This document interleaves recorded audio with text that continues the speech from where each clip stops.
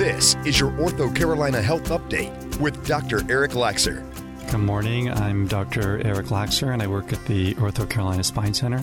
I am so glad you were in today, Dr. Laxer. When Krista told me that you were coming in, I thought this is perfect because for the first time in my life, about 3 months ago, I got into some real back pain. I mean, when you know it's more than just an achy back, but you know you've got a problem. And honestly, it was my first experience. I wasn't exactly sure where to go. I did know to call OrthoCarolina Spine, but if people are experiencing back pain for the first time, what do they do? Well, first of all, I will tell you, you are not alone. About 80% of the population will experience back pain at one point or another in their life. And often that first episode of pain can be way more intense than people expect. The first thing to do is not to panic, because for the vast majority of those patients, the condition is usually benign, self-limited, meaning it resolves with very little care or intervention. But I would recommend that you go see somebody who can give you the right kind of advice. Why would you go to OrthoCarolina Spine as opposed to like a chiropractor? What's the benefit of OrthoCarolina Spine? Well, I think we are lucky. We live in a community where people have a lot of good options.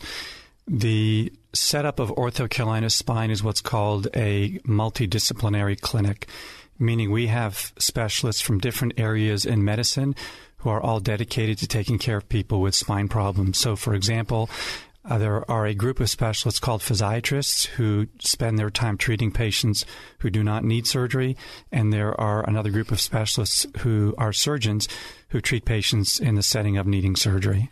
And I will say this, too. When I went to OrthoCarolina Spine, Michelle, who is my provider, she was so compassionate because I was afraid. You know, I didn't want to hurt anymore.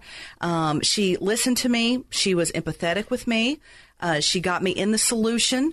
And I was really, really happy with the care I got there. Thank you. That's great to hear. And I think part of being able to treat a patient is understanding what they're going through. And any time that you do, it definitely makes it easier to relate to what the person's dealing with. In my case, I ride horses and I ride long distances and a lot. And that was part of the reason why I was having back problems. So that was one of my goals 3 months ago. And I'm happy to say I'm back on my horse. So she has helped me exponentially. Fantastic. For sure. Typically, what kinds of people, do you see? What are some of the kinds of injuries that you might see for just a day-to-day, person? So I'm glad you mentioned that. Back problems are very common. About 80% of the population will experience back pain at some point in their life. The simplest cause of back pain is usually muscle spasm. And the interesting thing about muscle spasm is the amount of pain and the fear it provokes is way out of proportion to the reality of something being wrong. In other words, we would consider something like that a totally benign condition. And if I can give you an example of the concept of muscle spasm, people often do not appreciate how painful muscle spasm is. When a woman is delivering a child, the uterus is a huge muscle, and it contracts really intensely. I know. During the birth process. And that causes a tremendous amount of pain. And that's muscle pain. By the same token, we all have very large back muscles. And if any of them go into spasm, it can totally knock you off of your feet. If there's a disc issue, like my issue was disc related, what happens at that point? So let me just explain that the disc is a cushion within the back that sits in between the bones. And the simplest way to think about that is it functions as a shock absorber. And anytime you move, it's involved in controlling and absorbing motion and energy within your back.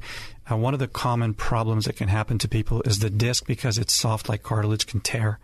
And if the disc tears, it creates a weak point in the disc that over time, part of the disc can slip through and start irritating the nerve. And that's what commonly happens when somebody has a ruptured disc or disc herniation.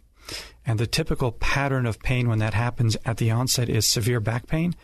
Over the course of about a week or so, the back pain subsides and patients start developing leg pain and leg numbness. And usually at some point in that process, they need to come in and see somebody. Yes, absolutely. Then what happens? Then you go in, then what's the process? So the most important part of making a diagnosis initially is doing a history and a physical examination. So whoever you see in the office will spend time talking to you and examining you. And usually on the basis of that, we have a good idea of what the problem is. Depending on the situation, a patient might then need x-rays, or an MRI scan, with the main purpose of doing that to confirm what you suspect is happening. And you have MRI capabilities there at OrthoCarolina Spine. Yes, we do. Patients would either have an MRI scan at our office or at one of the hospitals. And then after that, after you go through the MRI, you sit down, and then what happens? So the first thing we'll usually do is give patients their options, because two people with the same problem may choose to have their problem treated differently. And with backs, there are several different ways that we can go. For example, the simplest thing is to put people on oral medication over the course of a week or so, usually an anti-inflammatory and possibly a muscle relaxer, and then counsel them regarding activities, including seeing a physical therapist to start working on some back exercises. If that doesn't work, then usually we'll consider a cortisone injection, which is commonly known as an epidural. An epidural consists of injecting a small amount of cortisone in the area where the nerve is irritated in an attempt to calm down some of the inflammation that goes along with the nerve pain. So after this happens, the cortisone, and maybe that isn't the answer, then what are the options? So usually we'll give patients anywhere from 6 weeks to 6 months of time to get better with the things I just mentioned. If it's not working, or people are so debilitated that they can't function in their day-to-day lives, like go to work or enjoy doing things with their family, then we offer them surgery. And in the setting of a disc herniation, the most common procedure we'll do today is something called a microdiscectomy. A microdiscectomy involves making a small incision. It's usually less than an inch in the area where the rupture is located. And then we bring in a microscope to allow us to navigate down to where the rupture is, find it, remove it, make sure the nerve looks okay, and then we're done. And the whole procedure takes about 45 to 60 minutes. Today, it's an outpatient procedure. Patients can go home the day of surgery, and they're usually out of work for a week or two. We limit their activities for about 6 weeks, but once that time period has passed, if they're doing well, then they get back to unrestricted activities. So tell me about some of the things that you do there at OrthoCarolina Spine. What are some of the new developments where maybe people can avoid having surgery? So spine is a very broad topic. There are a lot of different conditions that we treat, and one of the great things about our specialty is we treat people across all different age groups. For example, younger people, like teenagers, may have problems like scoliosis, where there's a curvature in their back. As we go through life and age, the disc, which is the cushion between the bones, can start to weaken or wear out and can slip out of place, a common condition called a disc rupture or a disc herniation. As we go further on in life, people develop arthritic changes in their back, and that can also start causing symptoms. The typical symptoms that we see in patients are a combination of either neck and arm pain or back and leg pain, and there's a very broad spectrum within that area. In terms of changes, I've been in practice for about 20 years, and it's really amazing what I've seen develop in spine, and I would say today it's one of the most exciting fields in medicine in terms of what's becoming more available for patients. Would you say now it's a lot more likely that someone can get a healthier back avoiding surgery than, say, 20 years ago? I would say that's true. I think part of it is not just spine care, but people in general are far more in tune to their health and lead active lifestyles and recognize that the average person is living much longer than they ever used to, and those added years to our lives tend to be very active years. So people understand the value of exercising, not just for their back, but for their health in general. So tell me more about robotics at OrthoCarolina Spine. So thank you for asking that question. First of all, just so people understand, robotics basically involves using an automated machine, usually controlled by a computer, to perform certain tasks. And it's utilized in so many industries today. For example, if you go to an automotive plant, so much of what's being done there is being done by robotics. And the reason robotics are advantageous is because it offers two things. One is precision, and the second is reproducibility. And if you consider somebody who's going to have surgery, those two aspects are incredibly important. Robotics in spine has been developing over the past 5 to 10 years. The area it's been applicable is in the setting of doing a fusion, which usually involves putting screws inside a patient's bone. The screws are called pedicle screws. And just to give you an example of the kind of precision that we need, The diameter of a pedicle, which is the area of bone that we insert the screw, ranges from about 7 to 10 millimeter. The diameter of the pedicle screw is approximately 5 to 7 millimeters. So we're trying to put something small in a very precise location in a very narrow channel. And maybe the best way I can explain that to people is imagine trying to put a pen inside a straw. And it has to be there perfectly, because if you miss the interior of that part of the bone and the tip of the screw is protruding, it could hit a nerve and cause symptoms that the patient wasn't having prior to surgery. So the setting of robotics today allows us to put that screw in very accurately and very precisely. A lot of accuracy, a lot more accuracy with robotics. Yes, that's true. And it's easy to get exciting about this field because one of the advantages is it gives us an opportunity to do a virtual template of where we're putting screws in the patient's back before we even get into the operating room. So the process involves the patient having a CAT scan a few days before surgery. We feed that CAT scan into a computer. We follow a system manufactured by a company called Mazor Robotics, and we can totally pre-plan the surgical procedure. The day the patient arrives to surgery in the operating room, we have the computer with our plan, and we use that to precisely insert screws in the exact location that we want. Is the downtime, again, a lot better with robotics? One of the nice things is the application of robotics combined with minimally invasive surgery allows patients to go home earlier from the hospital and recover much faster. And really the reason for that is because we can now do things through much smaller incisions with a very high level of confidence. OrthoCarolina Spine is growing. You have a lot of different places that people can go. Why do you think it's growing so much right now? I think it's growing because we, first of all, are meeting the needs of our community. Our community is growing, and in response to those needs, we are hiring new physicians and new extenders, meaning physician's assistants, and trying to meet the needs of the community. Awesome. And one thing that you do at OrthoCarolina, if I may speak about my personal experience, is you provide tools, ideas, resources to help people not only with the back pain, but the long-term strengthening of the back and the health of the back. Because as I have found, if your back is not doing well, life is very, very different. And you help with the long-term, not just the immediate. I think the typical patient experience when they come see us can be divided up into two phases. One is people are in pain, so you have to address their pain. And so the first 2 or 3 weeks, we're usually helping them work through their pain, either with medication, but more frequently with physical means. And what I explain to patients is when you have a back problem, usually you have an injury that revolves around a structural abnormality. It could be you pulled a muscle, it could be you ruptured a disc, but we can define that problem as a physical problem. So when you have a physical problem, the main focus of your treatment should be physical as opposed to chemical. So the emphasis on medication is really very low, and the emphasis on proper exercise, body mechanics, how to function throughout your day, like getting in and out of your car, getting into work when you're in pain, are really emphasized. And one of the ways we do that is by working closely with physical therapists. So are there things people can do before there's a problem to have a healthier back? I think that's a great question. I think it's important that people understand the importance of proper posture, which basically comes from maintaining a healthy lifestyle.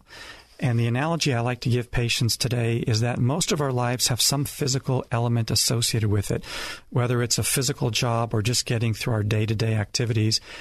If you look at our lives in the context of comparing us to athletes, for example, when an athlete participates in their sport before they go on the field, they spend an hour or two warming up. They stretch, they might lift weights, they prepare their body for what they're expected to do physically. If you apply that to our day, I try to encourage patients to get up and exercise every morning, even if it's for 15 to 20 minutes, and to try to focus on something that's light cardio, core strengthening, flexibility. And if you think about it in that way, you're preparing your body in a better way for your day. If you can't exercise in the morning, it's okay to do it later during the day. But I think ideally it warms you up and prepares you for what lies ahead during the day. So you've been in spine care for over 20 years. How has spine care changed during that period of time? That's a great question. It's changed in so many ways. Let me try to give you some examples. One of the common procedures that we do for patients is a fusion in their neck. And the technique involves going in through the front of somebody's neck, cleaning out whatever's pinching a nerve, and then stabilizing the neck by putting something in between the vertebra. And in the past, we always used to take bone from a patient's hip. And one of the problems with doing that is it was very painful. And 20 to 30% of people would have long-term issues with where we took the bone. They would have pain or they would have numbness. The other issue was we would usually put the patients in a collar that they would have to wear for 6 to 12 weeks. And then if everything looked okay, we would gradually let them get back to work. And those patients would usually spend 3 to 5 days after surgery in the hospital. The way that's different today is we almost never take bone from a patient's hip. The hospital stay is usually overnight, and in some cases people go home the same day. And recovery from surgery is a few weeks. And to give you some examples, I've had patients who have had a fusion in their neck go back to work doing things like driving a bus or getting in their car and driving across the country literally within 2 weeks of their surgery. Wow. You know what I'm hearing there is that you don't have to be in pain as long. Yeah, that is absolutely true. And I think that's something that everybody appreciates. Yes. I hate pain. I am not good with pain. So, yeah, I'm liking all these developments I'm hearing about how to lessen pain and get back to what you love doing and what you need to be doing. Yeah, and another example is whereas in the past we would always do a fusion for patients in their neck, today there's another implant option where we put in a disc replacement which allows continued mobility. One of the downsides of a fusion is it takes away motion. And when we put a disc replacement inside the neck instead of doing a fusion, it allows patients to maintain motion in that segment, which is very important. So the neck, the back, those are generally the problems that you see when people come in. Correct. So tell me what sets OrthoCarolina Spine apart from maybe other places. I think the nice thing about the Spine Center is we take a multidisciplinary approach to patient care, and we're in a facility that houses many different subspecialists. So, for example, we have physiatrists who specialize in treating patients when non-operative care is required, and we have surgeons who specialize in treating patients when surgical care is required. Within the context of each of those specialties, we have a very broad range of people with broad experiences. For example, I've been in practice for 20 years. I have 2 partners who have been in practice longer than I have. And at the other end of the spectrum, we have several new partners who have just come out of training. And really what that does in practicing in a group environment is it gives you an opportunity to discuss complicated cases with other people with varying levels of experience. And I can tell you honestly, despite how long I've been in practice, I do that fairly frequently because a lot of the problems that we see are very complicated, and I think patients appreciate having more than one person provide input into their options. And I think as a patient at OrthoCarolina Spine, again, you guys listen. You listen. And that's something that not every doctor or, medical provider does. I think that's a great point. One of the things I learned many years ago in medical school, there was a professor, his name was William Osler, who was well known about 100 years ago. And he used to teach people that if you listen to the patient, they'll tell you what's wrong with them. And the fascinating part about that is when you go see a doctor, it's been shown that the average time a patient is allowed to speak before they're interrupted is about 18 seconds, which isn't very much time. So tell me a little bit about, the training that is there at OrthoCarolina Spine that may not be somewhere else. So the typical physician that works within our group has done 4 years of medical school. After completing medical school, they do a residency program, which in our case is 5 years of orthopedic surgical training, followed by 1 or 2 years of fellowship training in spine care. And during that time, you're seeing a wide spectrum of patients. If your training is surgical, you are involved in a wide spectrum of surgical cases over the course of those 6 to 7 years. Do most people get relief this way? I mean, is there a light at the end of the tunnel for people who have back pain? The outcome is very optimistic. 90% plus of people will get full relief of their symptoms. The other 10%, the majority of those will still get better, but they still may have occasional discomfort or occasional numbness that they're aware of, but that doesn't necessarily impair their ability to function. It's really less than 1% of the population who might go through a procedure like that and continue to have pain for different reasons.